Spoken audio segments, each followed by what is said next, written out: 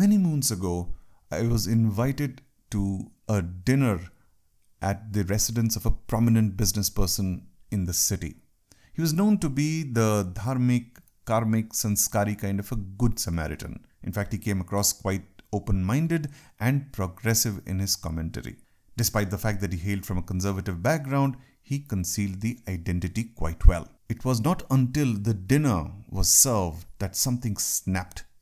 He turned towards his wife, gnashing his teeth, and shouted, "If you can't even cook well, what can you do? What are you good at?" An awkward silence followed. Realizing the faux pas, he quickly turned it into a joke, saying it was better than him cooking in the kitchen. Clearly, the wife's face was flushed with embarrassment and she excused herself from the table. Shortly thereafter, we left the residence. The next day, this gentleman gave a speech on women's empowerment at a diversity and inclusion event. A thunderous applause followed. Ladies and gentlemen, welcome the liberal patriarchs. Hello and welcome to Bus Talk, a podcast about your work-life balance or the lack thereof, where we do simple talk in the world of complex commentary, the life around work and sundry. It's for those who need support in strife, stuck in the traffic of work life, hoping to find a method to the madness, joy in sadness, clarity in confusion, and sanity in this commotion. Welcome to Bus Talk. In today's ride, we must talk about the liberal patriarchs. Yep, it's a new category, all right. It's been in existence for long. It's only now, however, that it's surfacing a bit more prominently. These are typical well-to-do professionals, perhaps in top jobs and in prestigious organizations in positions of power, or successful businessmen perhaps at the forefront of forwarding the Indian economy at the global village. But deep inside their heart lies the dichotomy of patriarchy, which is firmly entrenched and smart enough to camouflage it in public and careless enough to expose in private. So let's dive in and find out how to spot one, and if you know one, how to deal with them, and also try and understand the counter logic that some of the liberal patriarchs present in their defense. Now, before I jump in, let me set the stage, let me set the scenario. The commentary that you hear in this episode is largely around the patriarchal society of India. In India, where the 60% of the country's population is below the age of 30, the average median age of being 25, early marriages are still a common occurrence. It's almost like an assembly line tradition that has been there since centuries, where the children grow up to finish their education, get a job, and get married, have kids. It's a logical progression. Now, one might argue, what's wrong with that? Isn't that a normal thing to do? Well, it is a normal thing to do, provided they want to do it willingly. It is a normal thing to do until tradition forces people to adopt to a particular way of life instead of allowing them the choice. And given the fact that there are so many people do it willingly, but they also do it willingly out of ignorance. They do not know what else because they've been conditioned so well. So I'll touch upon some of these interesting facets to patriarchy, but it's important to first understand the liberal patriarchs and what the term actually means. I mean, this is no official term. It's just something that I came up with, so bear with me and forgive me for that. But I couldn't find a better term to define liberal patriarchs because the term in itself is an oxymoron, right? So whoever said life was logical. These are typically those people who exist in fairly large numbers and mostly in the influential segment of the society, people in the upper echelons of the Maslow's curve, if you will. They have the polish and the glib to wax eloquent on the horrors of patriarchy, and yet at home, in their privacy, they brush it all off as silly talk. For them, tradition is ingrained in their DNA and there is no greater truth to it. Even if that tradition reeks of inequality, they promptly feign ignorance. They are no better than the bigots in the neighborhood who beat their wives every time they get drunk. So let's find out how some of these LPs or liberal patriarchs work at work. And yes, the LPs exist at all levels. So here's a test for you, all right? You will hear a set of questions and figure out which level did you hear them. Being a working woman in India, chances of you coming across these following questions is very high. And God bless if you haven't heard them yet, then please do let me know the name of the planet which you are in and I will make sure I buy a ticket right away. So let's see if you can spot the hierarchy in the questions that follow. Question number 1. Are you married?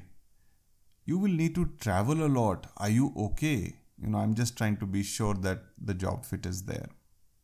Question number 2. Will your husband be okay or let you work? You've just got married. Will your family agree? Have you checked with your father? Question number 3. So what plans to settle down, huh? I'm sure family must be putting a lot of pressure to get married, have kids. These are normal things to do and correct expectations and one has to do it, right? So when are you going to do it? Question number 4. Just a quick question from a calculation standpoint. Will you take leaves after marriage? Have you planned your honeymoon? Then, how does it work? Would you rather finish it earlier? We have to do the calculation, Question number 5. So, young lady, just help me understand, why are you in sales? It's a tough job. You could have chosen any other profession. We have other roles in the organization as well if that's what you like. But tell me, why did you choose this tough job? And so friends, I'm guessing you probably understood the hierarchy of the questions that might have come your way right from the first time somebody from the organization gets in touch with you through to the final interview with the senior executives at the upper echelons of management. They have a counter business logic. These LPs have a counter business logic and we'll explore them in the next part. But suffice to say, many of these Q&As that you heard are often discussed in a very matter of fact and a casual way. It's like a casual patriarchy. It's like a matter of fact. So what? I'm just being thoughtful. I'm just being considerate is the underlying sentiment and narrative, while completely ignoring the fact that they're violating somebody's right to privacy and personal life. And I'll explain why what somebody does in their personal lives has no bearing on what they do in their professional lives, and these two entities are separate or need to be separate. Now, just to play the devil's advocate, there are also enough examples where there have been a lot of women who have misled organizations into believing that none of this is going to happen, and then they turn up to work and then either take inordinate amount of leaves or incessant breaks and so on and so forth. And so there have been more than one cases where women have actually let themselves down in front of other women by setting wrong examples. And that kind of forms the bedrock of the liberal patriarchs. That's where their counter logic, their practicality creeps in, where they say, well, I'm just being protective of the business and I'm also being sensitive and cognizant of her personal life. Is that not nice thing? Is that not a nice thing to do? And so friends, let's find out what is this counter logic or counter thought process that these LPs bring to the table. So let me give you a quick couple of instances on how the counter logic operates at a typical workplace.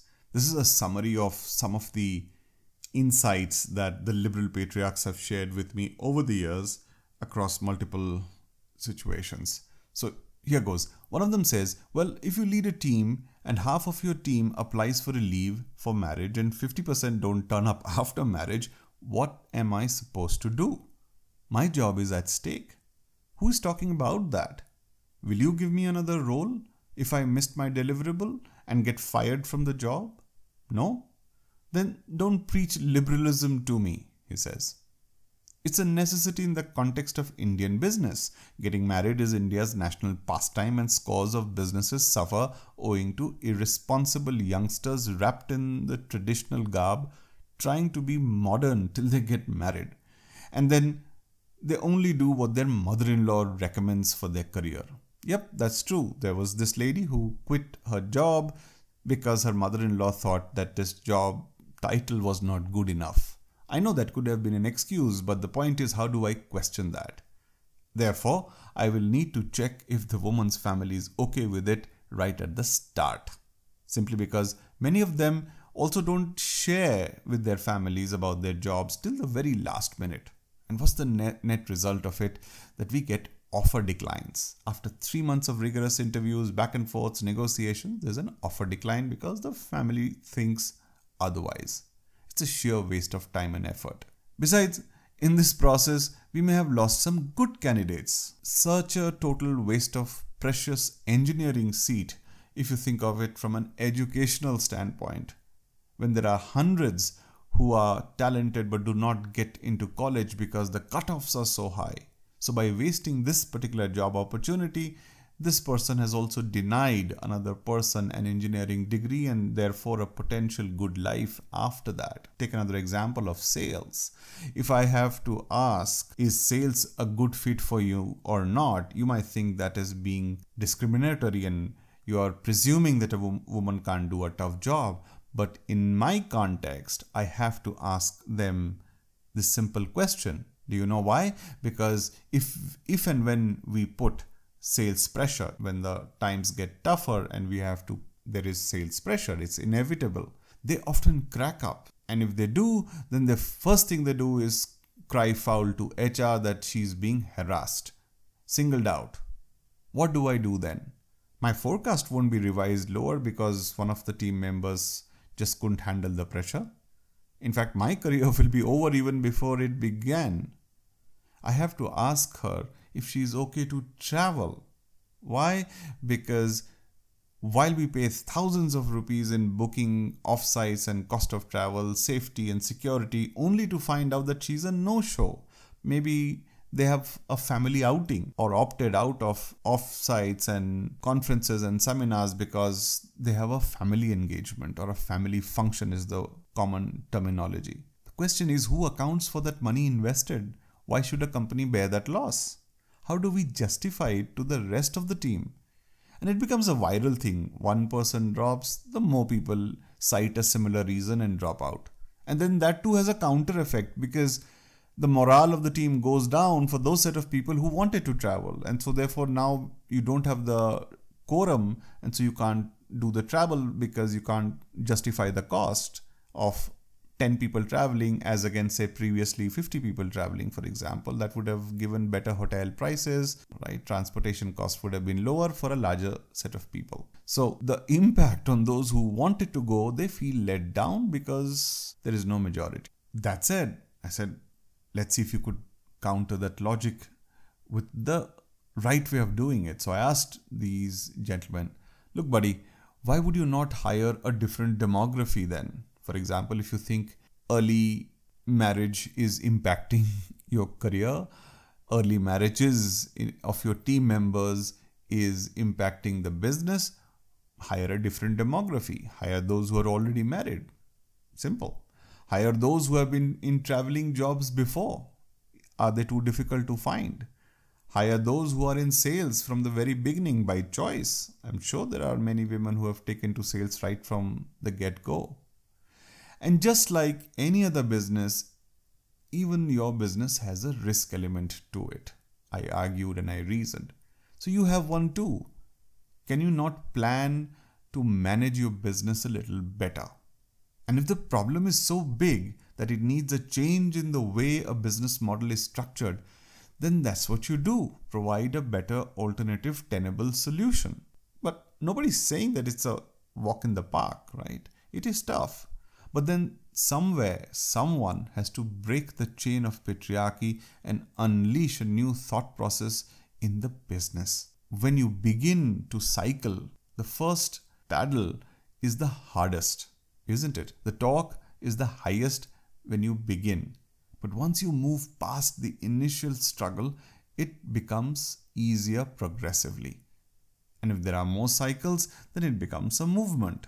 Clearly, he wasn't too impressed by this rebuttal and counter logic. He shrugged and went away. But friends, frankly, it got me thinking. The vicious cycle of patriarchy, situation of the current workforce, and the gender pay gap, are these all related somehow? Imagine a girl completing her engineering, join a well-reputed organization, only to quit 6 months later. Some semi-liberal patriarchal parents, I don't know if there's a single word for that, but I guess what you understand what I'm saying. Some semi-liberal patriarchal parents offer their approval to their daughters, saying, let's indulge, as a mark of indulgence, like saying, chalo, let her do this for some time, at least she will be engaged in something constructive, and then once she gets married, everything will be normal again. So let her be. There are many parents who allow, quote unquote, their daughters to work under these parameters. I'll give you a flip side to this as well. There are those parents who insist their daughter works so that they can find a better groom, because grooms these days want an additional earning member in the family. It makes their eligibility soar in a tough marriage market. It makes the women be more marriageable, if you will. But the caution is, don't grow too much too soon or earn too much. Maybe certainly not more than the man, because if you earn more than your husband, then clearly nobody would want to marry you. That is the sad reality. Yes, before those men, such parents should be sued the living daylights. But the trouble is, the girl is also not protesting. She's also conditioned to be brought up in a similar fashion. So like they say, Miyan Biwi Razi to kya karega Qazi. If the couple and their families are okay with it, what is our problem? Nobody's complaining. Who are we to tell them what is best for their child? And so, friends, such is the fabric of our patriarchal society. Now, one can argue these are typical conservatives. They're easy to identify and many in number, but there is the other category which is more dangerous. Those who sound like liberals but are not so in the mind. So to sum it up, friends, they have patriarchy hidden beneath, which screams and says, oh, come on, you're not serious, are you? Yeah, we can talk about it, we can tweet about it, we can write about it, but let's not ask questions about how I manage my home. And while most men are to be blamed for such situations, the other inherent danger also comes from women. Yes, there are women who propagate, advance and confirm to patriarchy. ऐसे ही होता है. What else did you expect? Look at the people all around you. Look at his sister, her daughter. They're all in a similar situation. Why should it be different for you? That seems to be the underlying narrative that many of the mothers are giving their daughters. And so therefore, these children grow up in a conditioned patriarchal environment. And so they do not even see the fault in the system. It is impossible to uncondition someone who has been conditioned, brainwashed with it since early childhood. So friends, the next time you spot a liberal patriarch, here's what you do. Say thank you, but no, thank you. And do exactly what you want to do, when you want to do, and whichever way you want to do it. Be it the way you dress, eat, talk, live, sleep, or embrace any new culture or belief. That said, be brave enough to be accountable for your actions. Be strong enough to remain undeterred by distractions and tactical enough to not get into emotional traps or showdowns. Be honest enough to state the reality of your situation. And if they go against the very fabric of the patriarchal society, so bloody be it.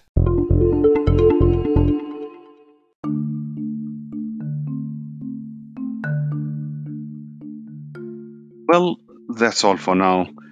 I hope you had a good time listening, as much as I had sharing these thoughts. And if you did, do tune in to the other episodes of Bus Talk.